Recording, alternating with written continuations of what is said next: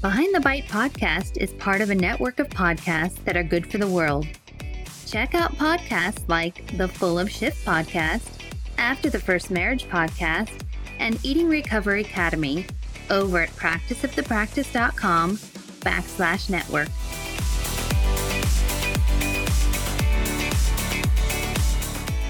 Welcome to Behind the Bite podcast. This podcast is about the real-life struggles women face with food, body image, and weight. We're here to help heal, inspire, and create better, healthier lives. Welcome. Well, hello, everyone. Welcome to Behind the Bite podcast. So I get lots of questions from parents. Lots about things like how to best feed their children, or if they're quote unquote doing the right things when it comes to talking about food and weight with their kids, or how to navigate all that their kids get exposed to out there on social media and the internet. And, I'm a parent myself, and I can understand why there are so many questions because there's so many messages out there and there's so much information, and a lot of it seems contradictory and it's confusing. Which is why I love having guests on here who are knowledgeable eating disorder experts who have years of experience like the one I have on today. I am so excited to bring her on so we can discuss some of these things that I know many of you out there are sitting and, wondering about yourself. You want more information and clarity about all of these things that I just mentioned and probably much more. So without wasting any more time, I'm excited to introduce Sumner. She is a mom and licensed registered dietitian nutritionist based in Oregon who has spent nearly 15 years working in the field of nutrition and eating disorders. Her experience includes providing nutrition therapy for adolescents and adults, public speaking, and pursuing advanced training in trauma-informed, weight-inclusive healthcare. She's also the founder of the online training platform Eating Disorder Registered Dietitians and Professionals.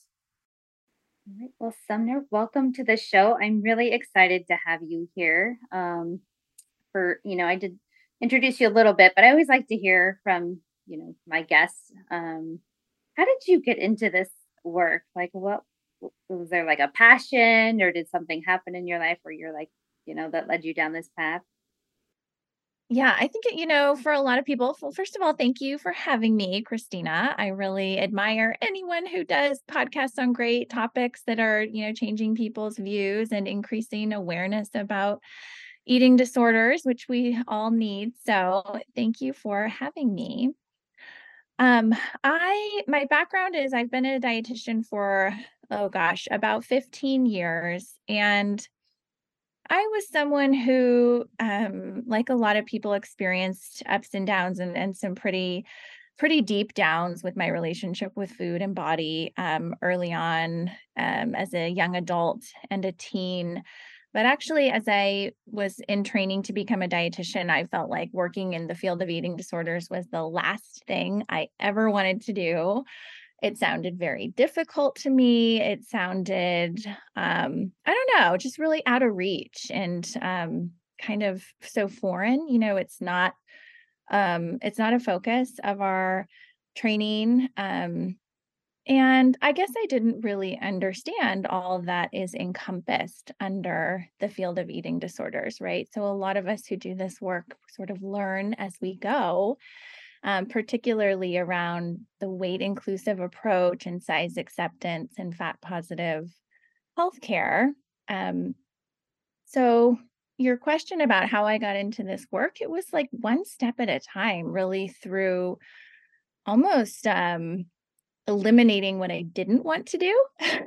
so, I learned when I first learned about intuitive eating from Elise Resch and Evelyn Tribole, who I was very fortunate to be living in Southern California for my schooling. So I had in-person um, relationships with both of them, and really more so Elise Resch, who became a close mentor of mine. So I was lucky enough to get some training and really learned about an intuitive eating approach very early on in my career as a dietitian. And I really took off from there, and um, for example, working in corporate wellness for weight management workshops, I was weaving in intuitive eating principles into that work without even really knowing, right, exactly how confusing that would be for people to have um, a weight management program that was teaching intuitive eating.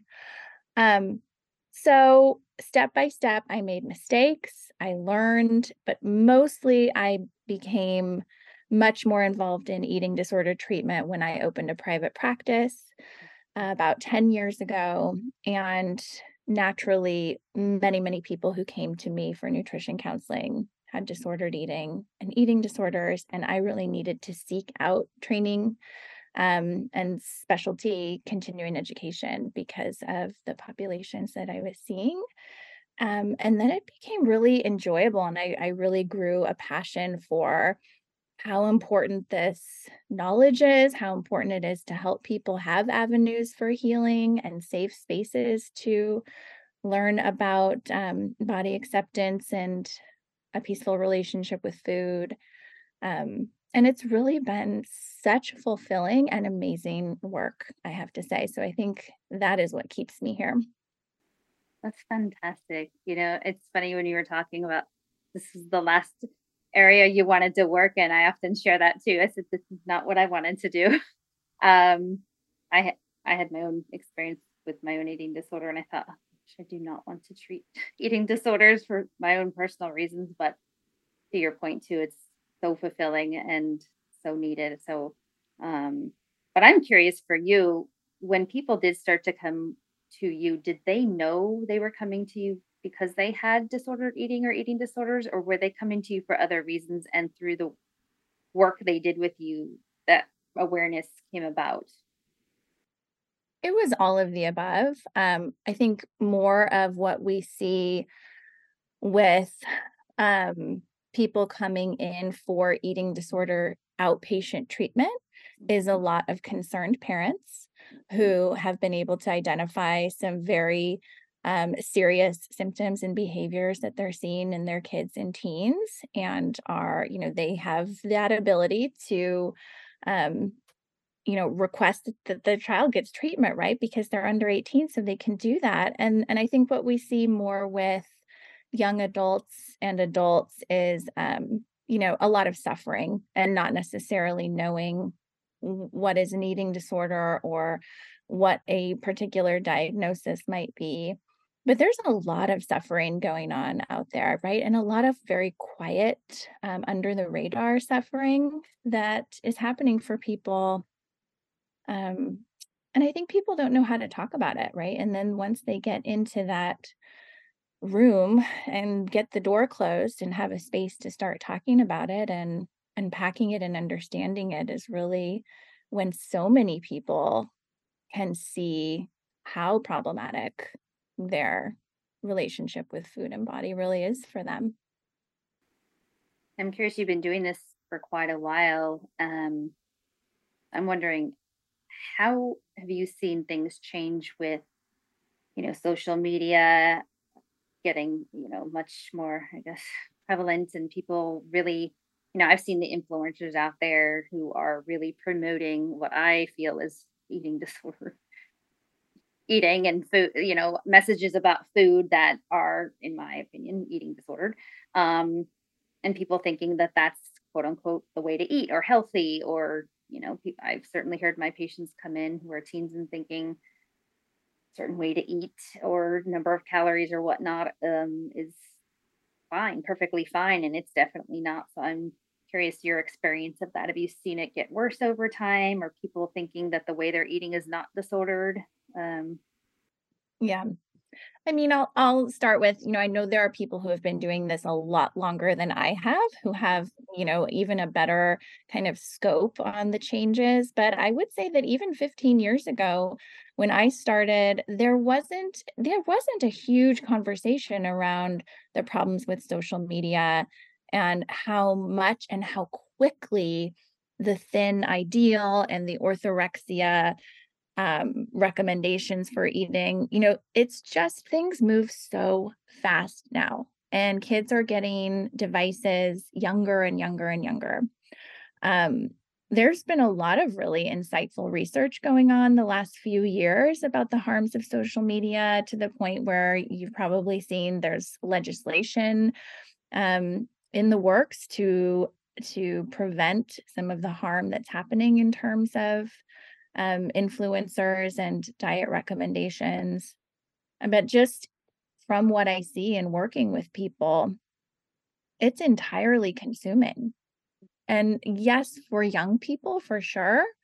But I think also for people of all ages who spend time on social media, um, yeah, we're fed these lies every single day, hundreds of times a day, that really change the way our brain thinks what a body is supposed to look like. And it's so narrow when we see these images like over and over and over and over again.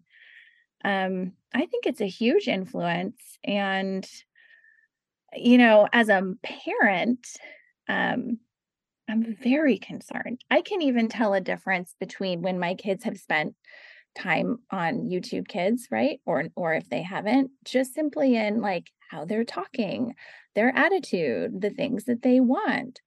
Um, and some of those things aren't at all directly related to food and body and the thin ideal, but it's so easy to see how quickly a person can be influenced. And I know, you've been doing this quite a while too, right? So what kinds of things are you seeing over the years? Well, that's why I was curious what's coming in for you because I've definitely gotten a lot of pushback in terms of people saying, well, they kind of look at me like I have two or 10 heads when I'm talking to them about treatment and even seeing a dietitian, much like yourself. They're saying, well, they're they want me to eat too much.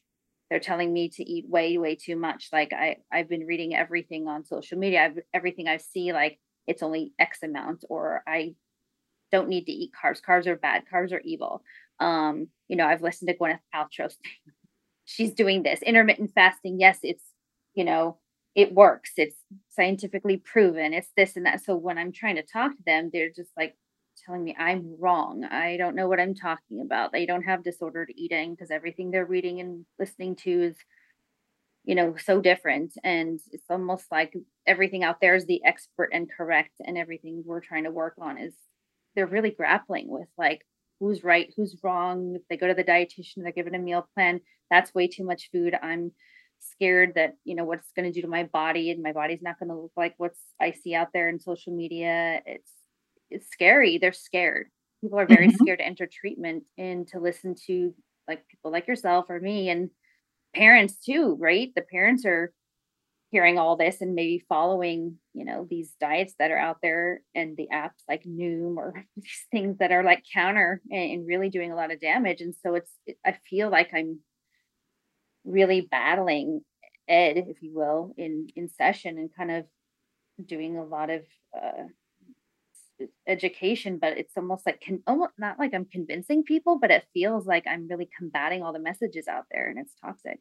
Yeah, it's a lot of hard work, I think, to undo all of the damage that's being done. Um, I click on articles about, pharmaceutical weight loss and Noom and things like that. I write in my own feed, I click on things because I want to know what people are seeing and doing. And so then I'm served up all of the ads that they think I want to see based on the algorithm. And this morning in my Instagram stories, I was served up an ad for an injectable at home delivery of Ozempic. Oh, I could God. simply follow a couple links, fill out a couple forms, and get a prescription sent to my home Oh, without even going to a doctor. That was really scary. Um, I'm so thankful that there is some pushback. At least there are people who are activists and weight inclusive researchers who are pushing back, as I don't think there was a lot of pushback, I don't know, even 5, 10 years ago. So there is a bigger voice and a bigger message at least starting to emerge, which is great. But in comparison to the size of this problem right now, it's massive. Well, speaking of, I on my phone this morning, I got an update, news article. CNN just came out with, oh, more drugs are coming, not injectables, but in pill form for Ozempic like drugs. They're going to be bigger and better and more effective than Wegovy and Ozempic for weight loss. And this focus on weight loss as something that like is needed versus like what are we doing? Like this is being promoted. Like what are the health side effects? Like nobody's talking about what damage this could do to people. Um, it's almost like this is the be all end all. This is some miracle, these miracle drugs, but like what damage are they doing to people's bodies and their health? I mean, it's almost like it doesn't matter as long as you lose weight, it's fine, and Mhm. that scares me. Yeah, it's really a privilege for us to, have the training, the time, and the knowledge to be able to critique studies and headlines, and that we have some safety built into our personal experiences. And then luckily that feeds into our one-on-one patient experiences. But the majority of the people don't have the time or the knowledge to be critical around these messages. And um, I think that is what we're seeing is the obesity industry, the business of weight loss. And as you are probably, I'm sure, aware, but of the new guidelines that were published by the American Academy of Pediatrics on the management of childhood obesity, it is clear that they're making the point that there is a scientific association between higher weight and the development of chronic disease later in life. But what they are leaving out that is causing so much harm is the science that we know. We know so much about weight science. We know what happens to children and young people when they are told that they need to have a smaller body. We know what happens physiologically and psychologically when people are trying to intentionally lose weight, whether that's through pharmaceuticals or behavioral intervention or bariatric surgery. We actually have a lot of data to more or less prove that these are harmful recommendations, and they're in direct contradiction to what the Academy of Pediatrics put out 6 or 7 years ago about how we should not be discussing weight and diets with kids. So, from my perspective, um, this huge, like tsunami of weight loss focused recommendations and drugs is really a result of the business that is obesity focused medicine, and it's a big one, right? We hear a lot about and talk a lot about the diet industry, and I feel like the diet industry is like a drop in the bucket compared to what is now the obesity fighting industry. Oh my gosh, yes, I agree with everything you just said, and I am, I'm very vocal about how I feel about it as well, and I'm just scared. I read the guidelines, and I, you know, just even my own patients, I've heard story after story over the years of how they had experiences, whether they were kids or even adults, being told things about like their weight or reading the BMI charts, but I'm just imagining these young children being told like you have whatever the quotes they're going to be told, like you have a problem with weight or you have a you know an issue with obesity or whatever the terminology was. What the messaging still going to be like something is wrong with you because you're too big, or they're going to take in something, and it's psychologically, to your point, going to be so damaging.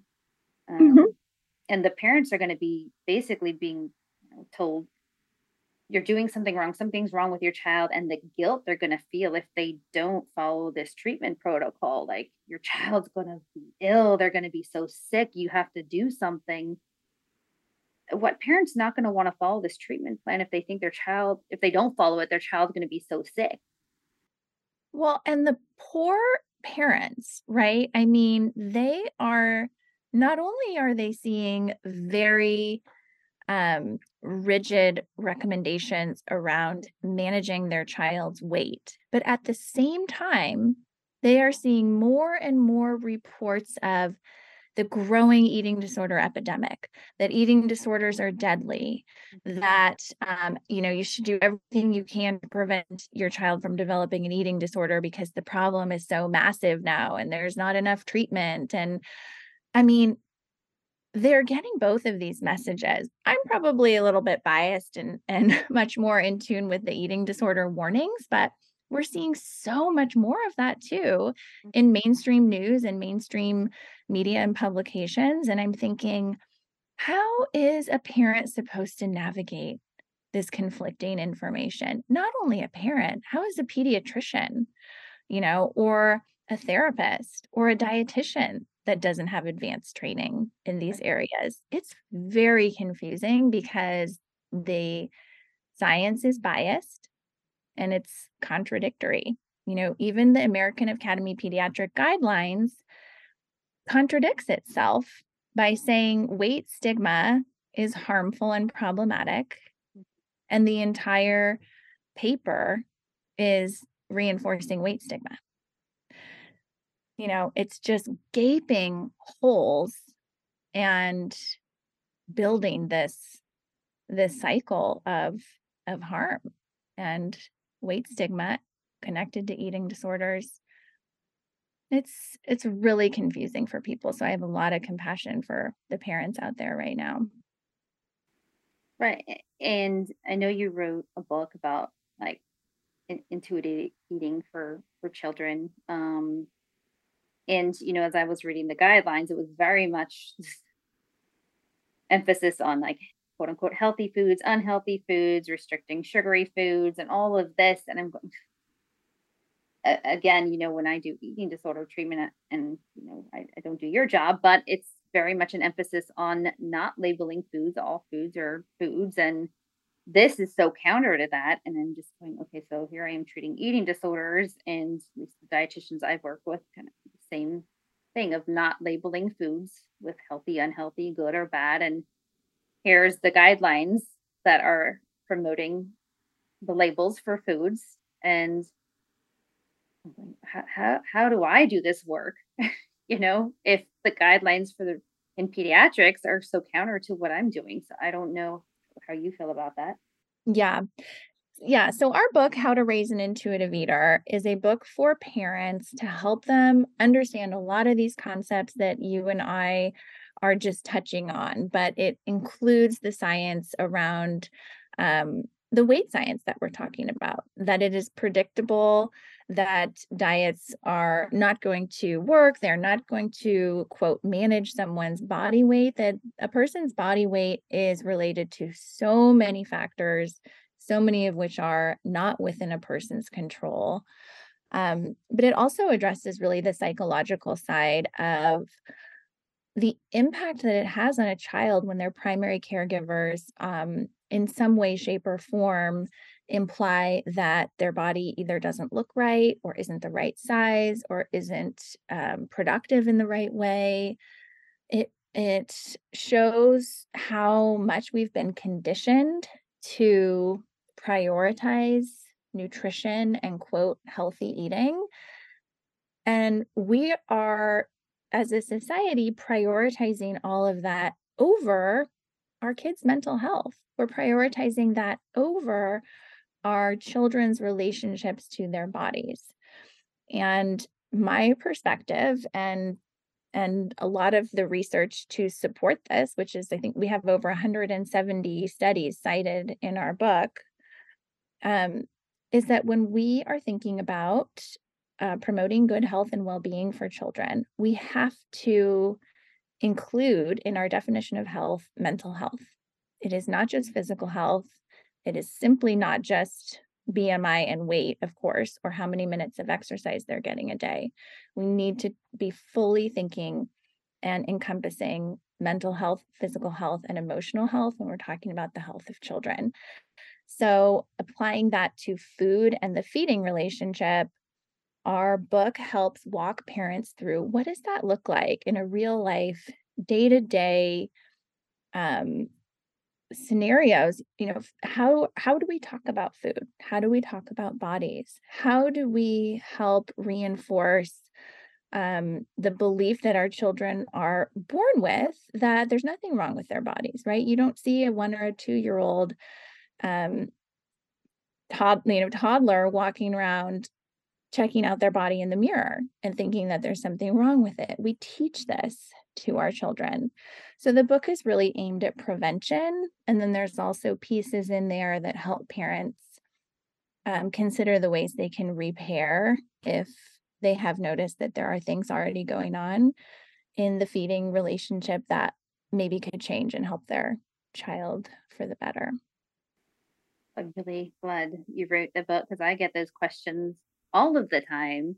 Um, am I feeding my children the right thing? How do I do mealtime? And I'm wondering, is this book appropriate for, say, somebody, if I say I have a parent who has an eating disorder or had an eating disorder, and they're really concerned, like, am I going to potentially like give this to my child? And I get that question all the time. Like, I'm really worried. I'm thinking about having kids, or I have young kids.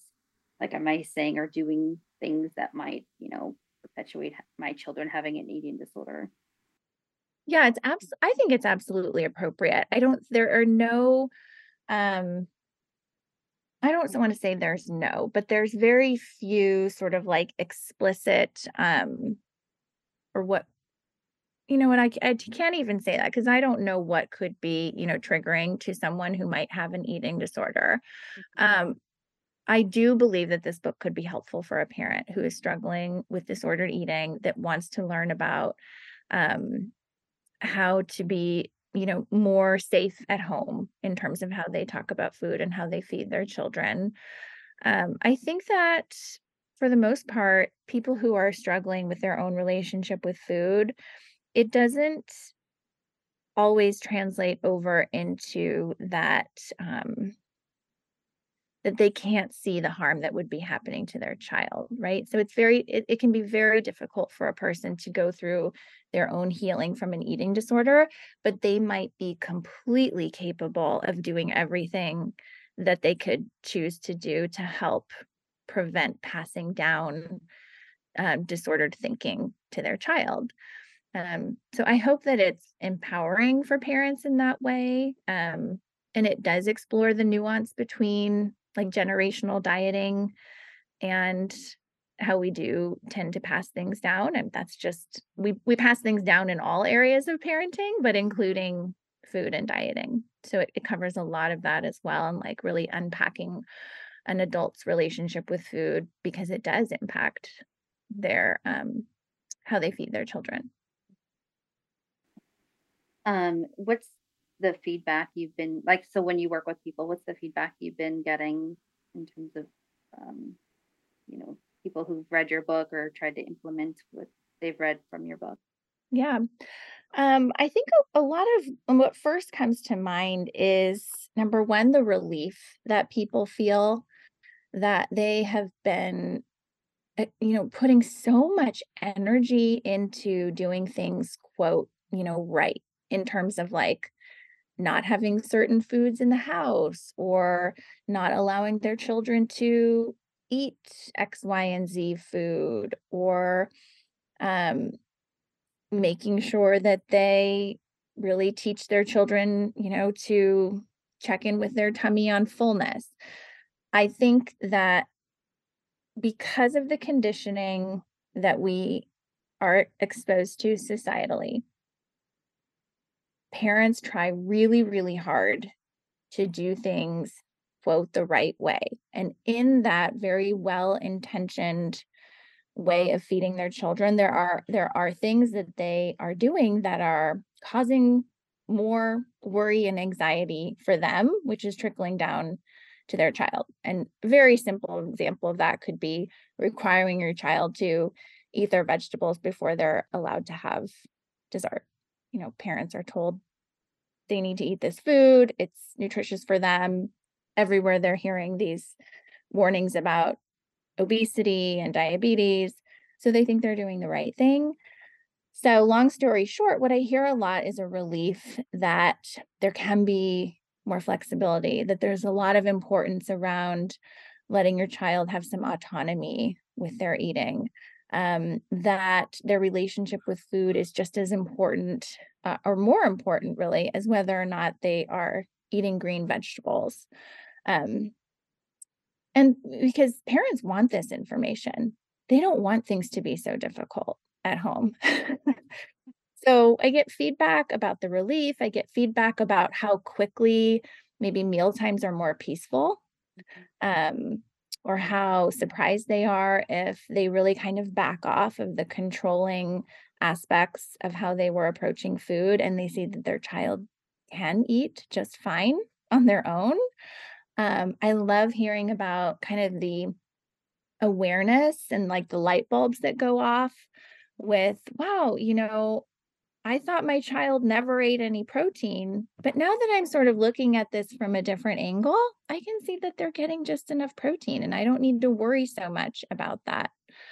Um, all kinds of things, but I do definitely think that what stands out is sort of this exhale feeling, this sense of relief. Um, and along with that, um, a lot of, unfortunately, feelings of I need to change what I'm doing at home. And I kind of wish I could do that ASAP instead of having it be a process. But we know that it is a process to change the feeding relationship. Um, so I think that's a great thing that parents realize there are things that they can do differently to help foster a healthy relationship with food. But that's also hard for people to hear sometimes. So we've worked really, really hard to deliver this information in a way that's relatable and compassionate for parents. I'm very glad to hear that because I know people come in with these ingrained ideas, even from their own families of origin. Like, I grew up in a house where we were told we had to eat everything on our plate, or to your point too, like we had to eat this kind of food before we got dessert, or they have this anxiety of like, I'm not a good parent if I don't have my children eat, enough of this kind of food, or if they're eating this, I'm a bad parent, or I'm going to get judged, all sorts of kinds of things. And so I'm glad to hear there's some relief there. And just to read things that, maybe they can let go of some of these rules, or really learn that these rules aren't enforceable. They're not really true. So to have a book like that Right. is great. Yeah, they really start to see the diet culture all around them and Mhm. how unhelpful it is.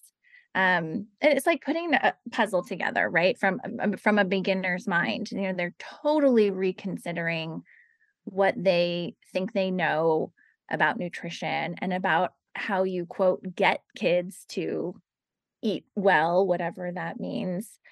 And it's so important for parents to understand that there is not one way that a child needs to eat. I mean, there's every child's going to have their own individual way of eating preferences, likes and dislikes, quantities of food that they need, just like they're all going to have a different body.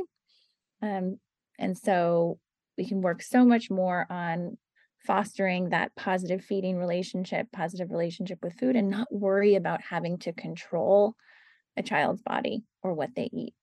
Mhm.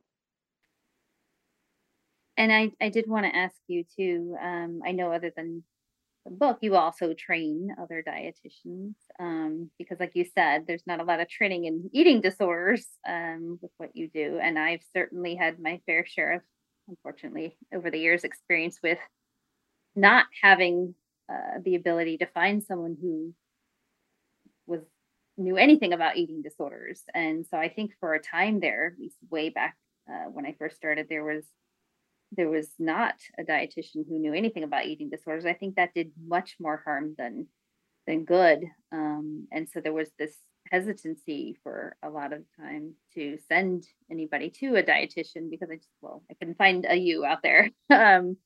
And a lot of times I worked at a hospital for some time and there wasn't the ability to, there was no option but to send patient to somebody who was just giving out information that felt very much like a diet. They were given information that was much more harmful and kind of perpetuated the eating disorder mentality. And I know that even in my private practice, if people want to go through their insurance, they pick someone that's on their panel because they want it covered. And they don't really realize the importance of finding somebody who's a specialist and who knows about eating disorders versus, well, I just want it paid for. It's so expensive.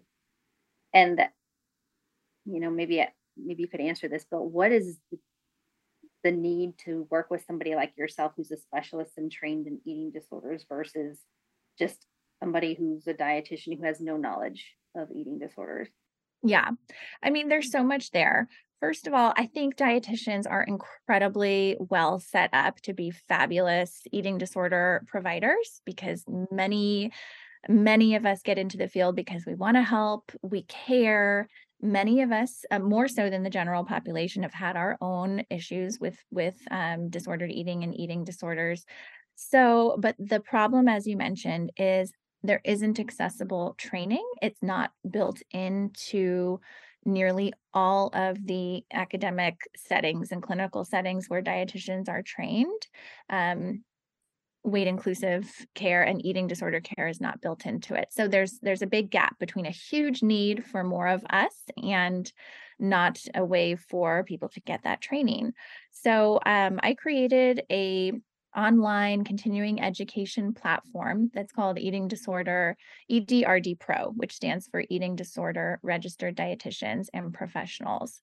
And the entire purpose of it is to make really high quality level 1, 2, and 3 trainings available to students, to dietetic interns, to registered dietitians, but also to therapists and health coaches, anybody who needs to get really some foundational, important knowledge around being safe with eating disorder treatment care can find it all online. And we have a huge database of webinars people can watch on demand. We have courses, we have new events and trainings that happen every month and case consultations. But really, it's a huge network and community of dietitians and other eating disorder providers from many different countries around the world. And um, you asked how important is it that someone find someone with eating disorder training to work with? It's extremely important. And it's not because you might go to somebody who is going to intentionally cause harm. It just goes back to they don't know what they don't know.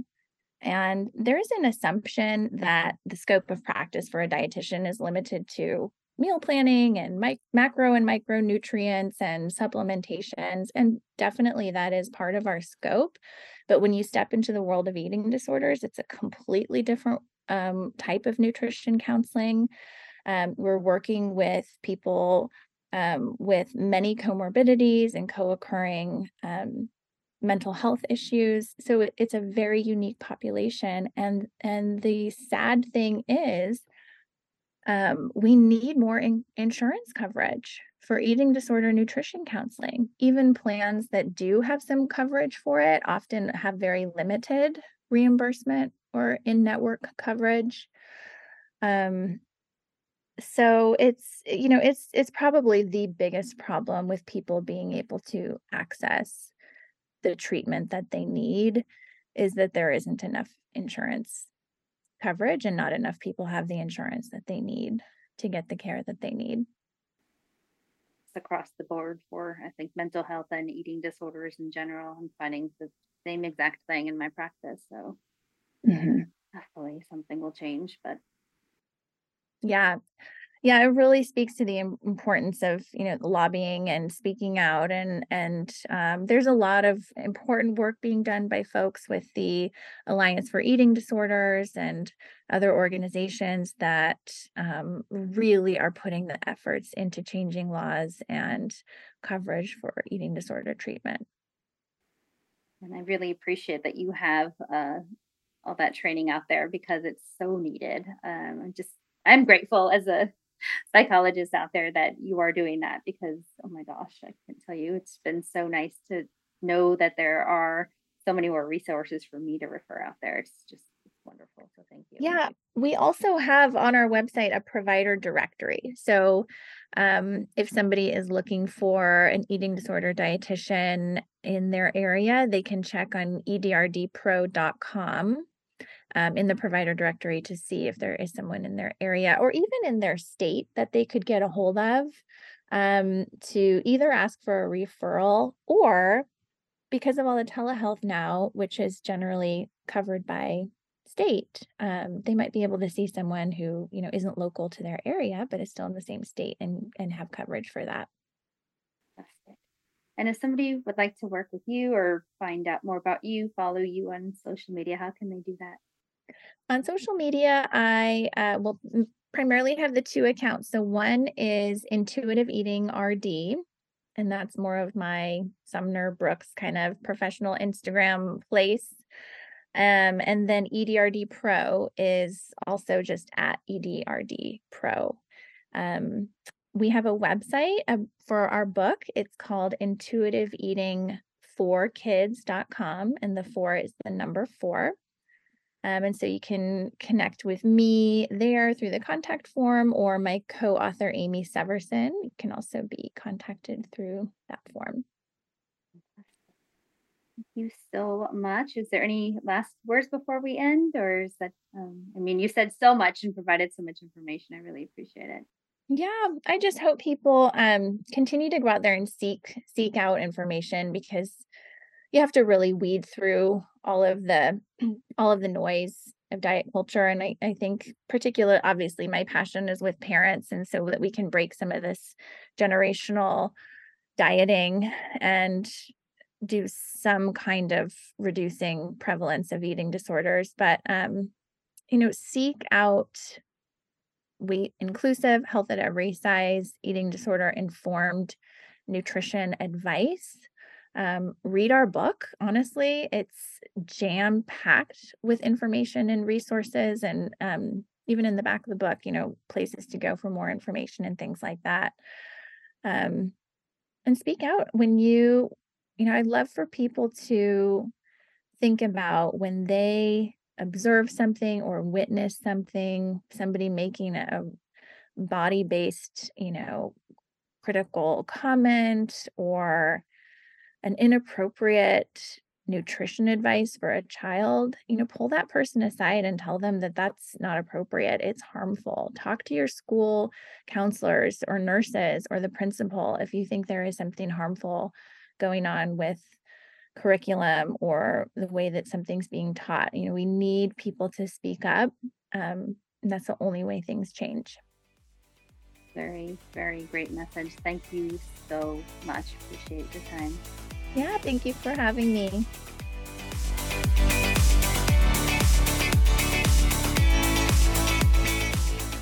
This podcast is designed to provide accurate and authoritative information in regards to the subject matter covered. It is given with the understanding that neither the host, the publisher, or the guest are rendering legal, accounting, clinical, or any other professional information. If you want a professional, you should find one.